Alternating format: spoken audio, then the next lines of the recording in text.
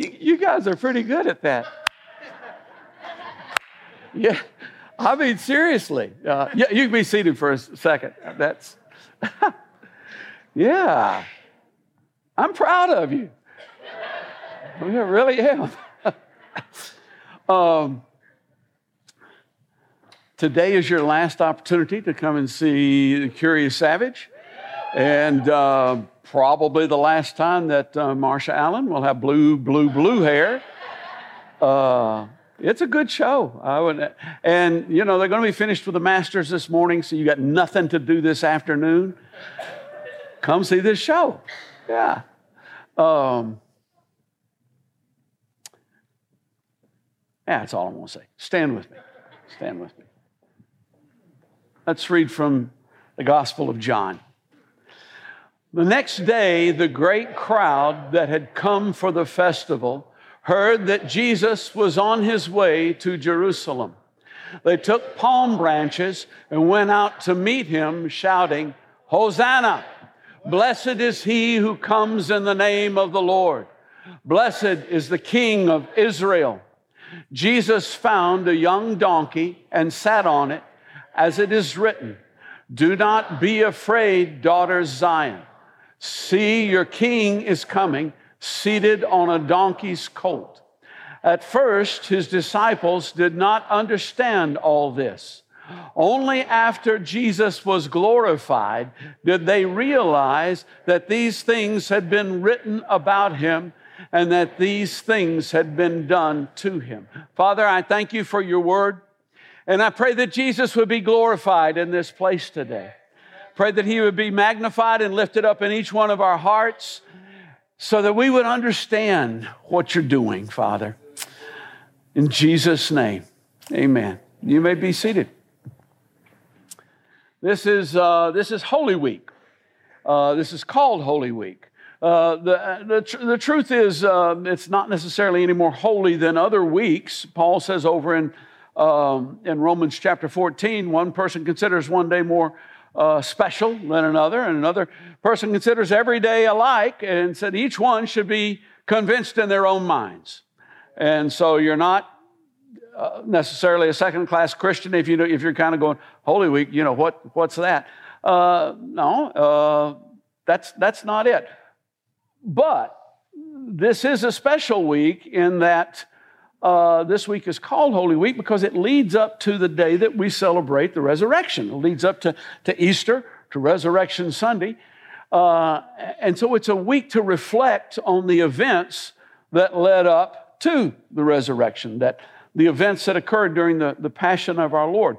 We need to be reminded to be reminded. We need to be reminded because we live in a culture that is so crazy paced and so mind-numbing and so soul-stealing that sometimes we just need to go, wait a minute. I haven't thought about this in a while. This is something I need to think about. This is something that's important in my life. There are 5 particular days that are extra special days in Holy Week. One of them is Spy Wednesday. Now that's kind of one of the lesser known ones, but in liturgical churches, they would consider that. Wonder what Spy Wednesday might be about. Any guesses? The day that Judas agreed to betray Jesus. You ever been betrayed by anybody? Did you know you were being betrayed when you were? Probably not. Jesus did, but probably not. Have you ever betrayed anybody? There wasn't as much of an agreeable murmur that went up as there was on the first question. Have you ever been betrayed? And you know what? I mean, the truth of the matter is the way things go, there may be situations where you didn't necessarily think you betrayed somebody, but boy, they sure thought you betrayed them. That can kind of, there might be some things to think about on Spy Wednesday. This might be some things to consider. One of the big ones is Maundy Thursday. Now if you read John's Gospel, chapters 13 through 17, he covers that night pretty well, actually going through 18. He covers that night very, very well. But there were some special things happened on that night. One of them is Jesus washed his disciples' feet. And that's usually what most people associate with who know about Maundy Thursday. We used to have a Thursday evening of Holy Week foot washing service. And we would almost have enough people turn out on that evening to pose for the Last Supper painting.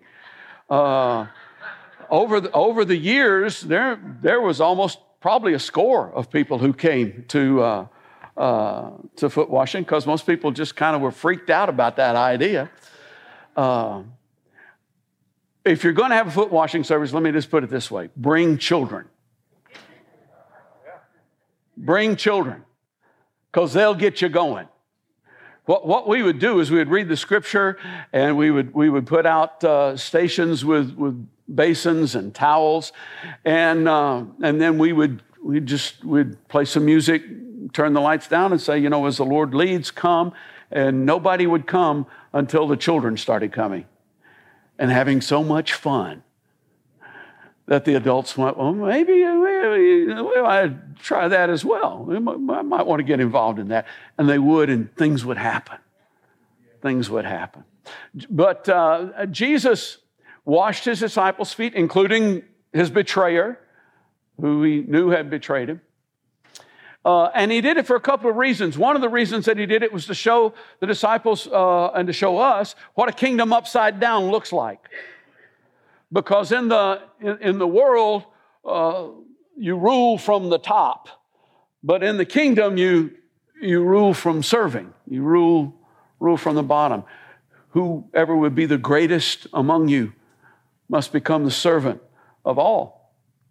And he also did it to show them and to show us how we're supposed to treat each other. When he got done, he said, do you understand what I've just done for you? You call me teacher and Lord, and rightly so, because that's what I am. That's not boasting, that's humility. That's exactly what he was. Now that I, your teacher and Lord, have washed your feet, you should wash one another's feet. I've set you an example that you should do what I've done for you. Also on that night, Jesus instituted the table. How many of you eat? And how many of you did not understand the question? Yeah. No, everybody eats. We all eat. And there's a tipping point in relationships that comes when you sit down and eat with somebody. When you can know someone, you can have a relationship with them, but when you sit down and break bread together, something changes in the relationship. It moves to a different level that it wasn't before. Sometimes when people want to do business, in fact, I've had people, and usually it's not a good sign when they say this. I've had people kind of go, Pastor, I need to meet with you. I don't want to do it over lunch. We need to, this is a business. Most of those kind of meetings would probably actually turn out a lot better if they were done over lunch or over dinner or over that level of relationship, getting together. The dynamic changes when food is involved, and Jesus created a powerful metaphor which includes everyone. He invites us every time we eat bread, every time we drink wine, and if you don't drink wine, whatever it is you drink, invite me. Remember me. I'm there with you. Powerful, powerful thing he did. But neither one of those things, not the foot washing, not the table, are why it's called Maundy Thursday. It's called Maundy Thursday because of the mandatum that was given, because of the great command on that night. A new command I give you: love one another as I have loved you, so you must love one another. What was the old command, you think? I mean, if this is the new command, Now, somebody in the first service said, well, the old one was love the Lord your God. Well, that one's still, yeah, no, that one's there. But the one that maybe got replaced might have been number 2, love your neighbor as yourself, is now replaced with something different. What's different about this? Yeah. Don't love your neighbor the way you love you. Love your neighbor the way I do. Love your neighbor the way I love you. That's better. That's a stronger thing that supersedes. And these are not just rituals. I mean, the foot washing ritual can be quite powerful. I've been in situations where it's been quite powerful. And honestly, when we would do this, have the foot washing service, and when people finally start doing it, I mean, tears would flow, laughter would happen. It was reconciliation would happen. I mean, it's a powerful thing. But it has little value unless it extends into our daily lives. Serve one another. Now that I, your teacher and Lord, have served you, you need to serve each other. And the table is a powerful ritual, but the table of grace is simply a reminder that every day we have access to the throne of grace on every occasion. We absolutely do in our daily lives. And this command, love, what a beautiful sentiment. What a beautiful thing. Love one another as I have loved you. Oh my goodness, that's so beautiful. And it's also so empty and rings so hollow when we don't do it. So anyway, Maundy Thursday's that's a day you can think about some stuff. And then of course, Good Friday, we know about that. The day of the cross, the day of the greatest battle, the day of the most stunning event in the history of the cosmos. I mean, think about it. From our perspective, there's a lot of stuff to think about. But I mean, think about being an immortal creature in the cosmos and looking at it from their perspective. My goodness gracious. The creator of the entire universe has become one of them, and he's letting them kill him. The most stunning event in the history of the cosmos. Holy Saturday, a day of profound mysteries. What happened? What's that all about? Where did he go? Who are these prisoners that he ministered to? What does that mean? What's that? Why were they imprisoned? If you can't handle mystery, then your life, whether you're a believer or not, is going to be extremely impoverished. If you've got to understand everything, you are going to be a dull person. Mystery is rich. Mystery is exciting. Mystery is powerful. Holy Saturday is all about mystery. I don't know, I mean, you ever seen, it's an old movie, but not many, have you ever seen The Apostle? Yeah. So there's a guy named Paul Baggett who was in that movie, and he pastored in Millersville after my dad. And he's one of the tag team preachers under the tent. He's the one that's got the keys. He's got the one that's jangling the keys, and he's going, the devil thought he had the keys. The devil thought he stole the keys. But Jesus, after he went to the cross, he went down into hell, did a backflip over the devil, and grabbed the keys from him. And it's going, well, yeah, all right. Maybe that's what happened. I don't know.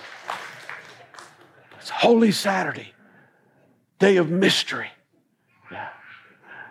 Easter, interestingly enough, is not part of Holy Week.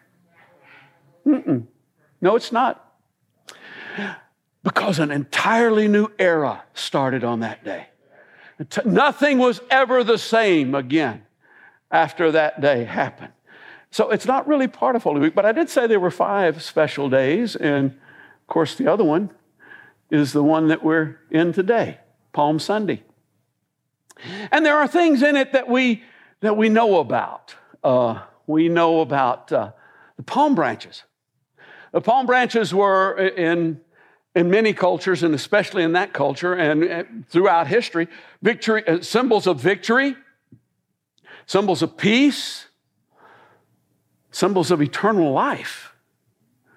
Symbols are very powerful things. Our system, we live in a culture that tends to weaken the power of symbols by commercializing them. Okay? But they still retain tremendous power. Flags, there are certain flags that just have incredible power, the ability to arouse passion within people. And other symbols, swastika, Star of David, peace symbol, which is really for nuclear disarmament. I mean, there are symbols that have that kind of power. What better symbol for Jesus than the palm branch? Victory. Over in Revelation chapter 19, it says that he will return riding on a white horse, and that he'll have on his head many kingly crowns, and that with the sword that comes forth from his mouth, he will destroy his enemies. And on his robe and on his thigh is written, King of Kings and Lord of Lords. Jesus has a tattoo.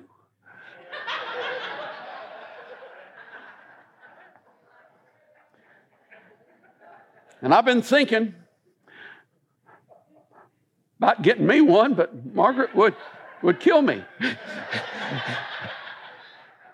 And beyond that, I'm not quite sure what I would get. I mean, I'm not getting King of Kings and Lord of Lords. That is taken, okay?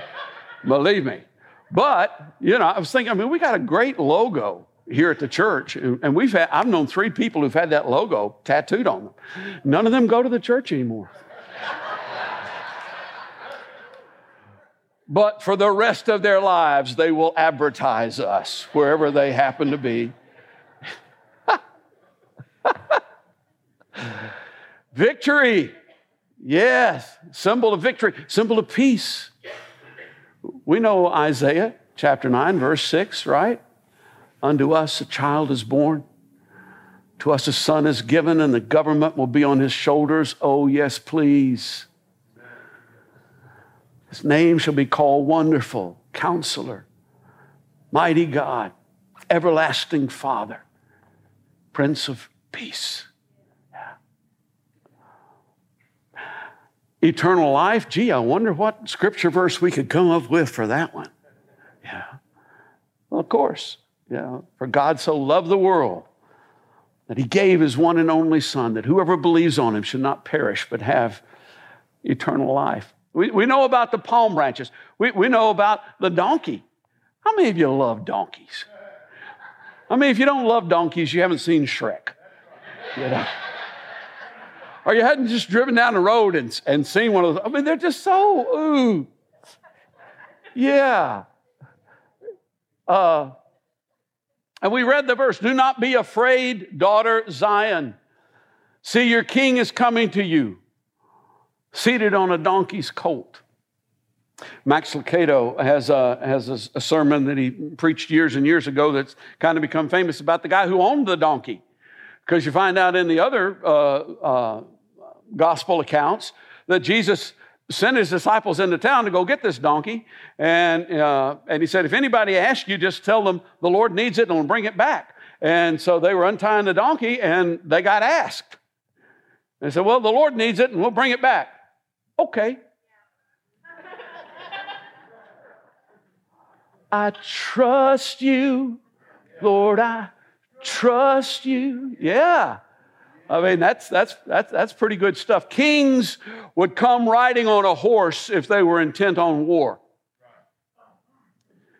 When they came riding on a donkey, they were intent on peace.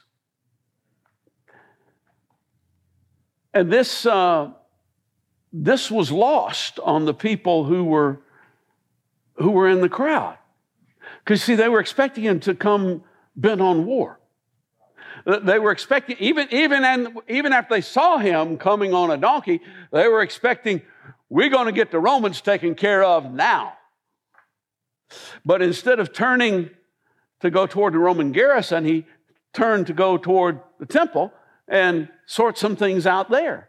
And when he cleansed the temple, he didn't just do it for the benefit of those who were being exploited by the racketeering that was going on there. He did it also for the benefit of the racketeers, because they were being exploited as well. They just didn't know it, because money was going in instead of coming out.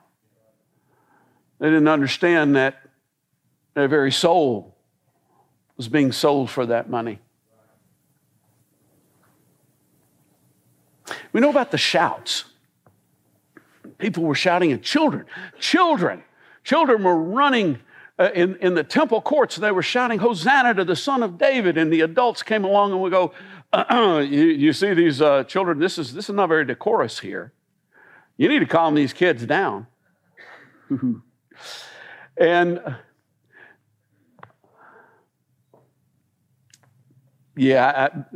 I'll talk about parenting another time. But Jesus replied to them, have you never read the scripture?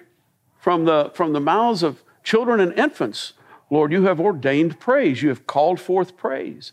Like I said, when we would do the foot washing, the only way we could get the adults to start coming down is if we had children there to show them how to do it. Most of you have not been in the early service, but in the early service, I have the privilege, Arwen referenced it a little bit, that was our daughter who was up here. I have the privilege, usually during the first couple of songs, of holding my 3-year-old grandson, Bo, and when he takes a notion to sing, oh my goodness, because he doesn't hold back. Trust you. And you're holding a 3-year-old doing that? Oh, I wish all of you had that privilege. I wish all of you had that opportunity to have something like that happen. It's just smart. I mean, it messes Barbie up to stand right behind him and listen to him sing. And that's part of why I enjoy it. Go, take that, Barbie. Yeah. We know the fickleness of the crowd. The hosannas turn into crucify him 5 days later. Hosanna, save now. Yeah, well, that's exactly what he's getting ready to do.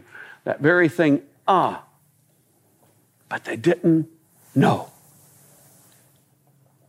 We read about it. At first, his disciples did not understand all this. Only after Jesus was glorified did they realize that these things had been written about him and that these things had been done to him.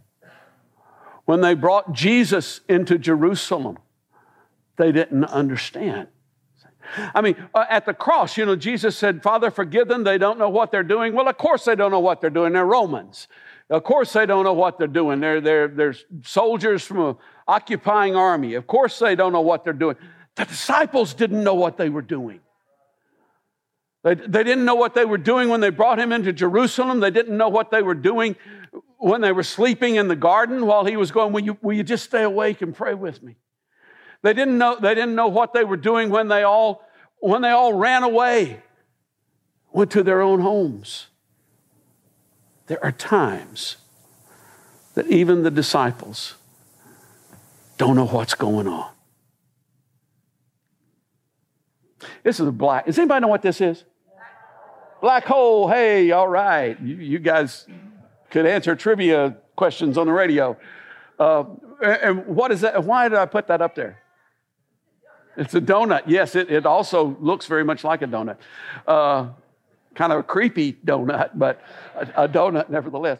This is the first picture of a black hole, and they revealed it this week. What happens when you fall into a black hole? Well, let me just give you a clue. You don't know. Nobody knows. In fact, they kind of feel like maybe it has to do with perspective. If you're looking at somebody falling into a black hole, But if you fall into the black hole yourself, you might not even know you fell into one. So nobody. But now we have a picture of it, and we still don't know. That doesn't help us much at all. There are times when you just simply don't know what's going on.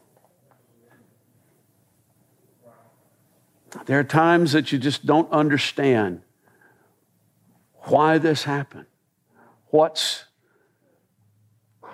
the buzz? Yeah.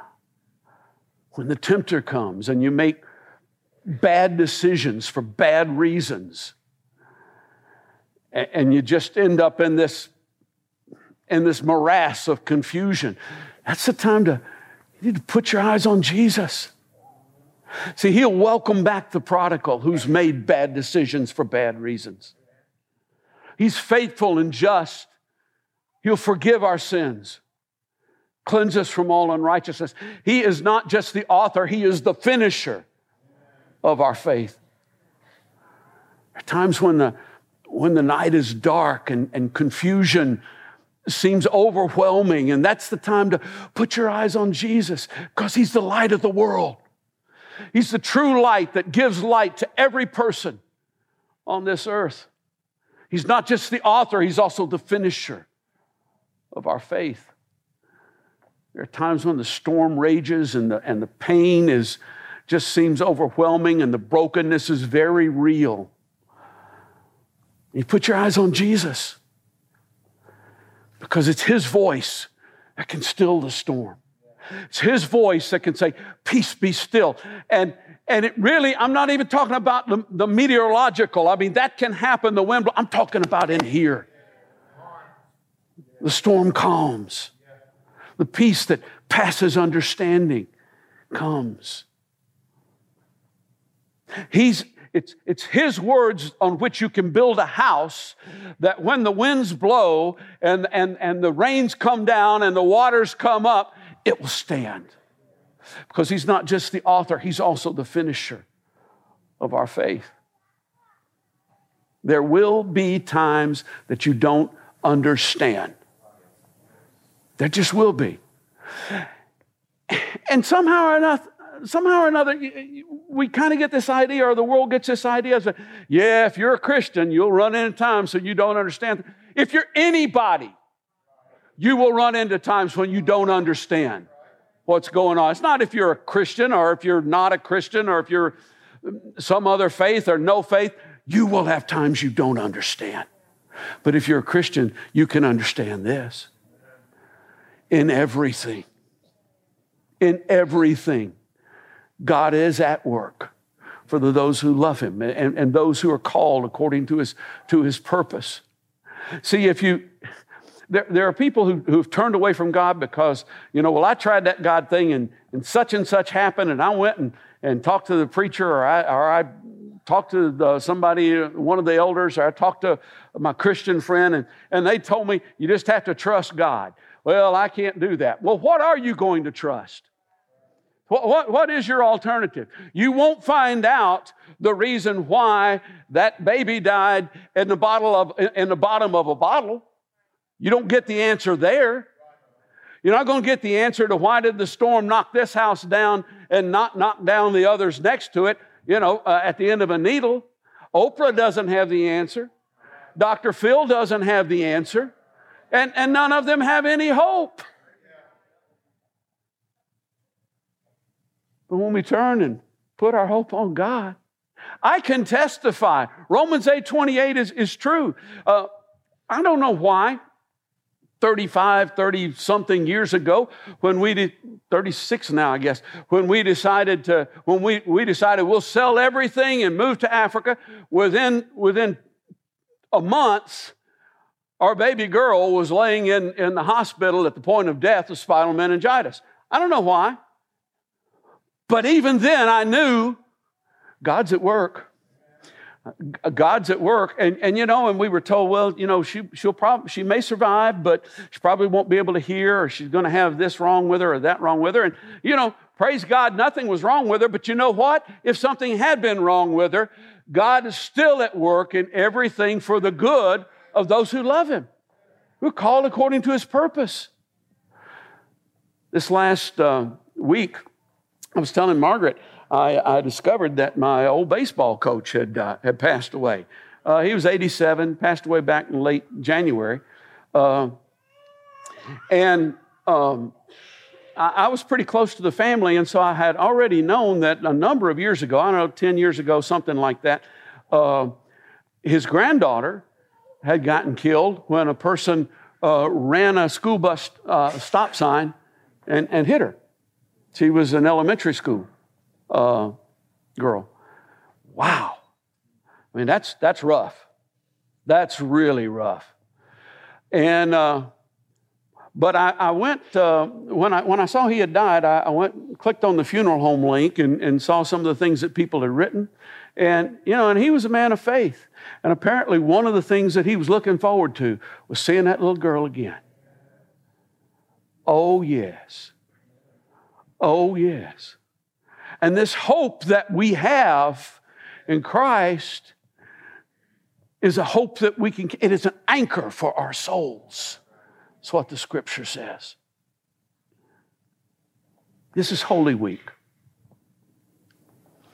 Jesus is going to be betrayed by a close friend. You might want to spend some time thinking about that. Jesus is going to be deserted by all of his followers. Feels alone. Jesus is going to be sham tried and falsely convicted. The victim of injustice.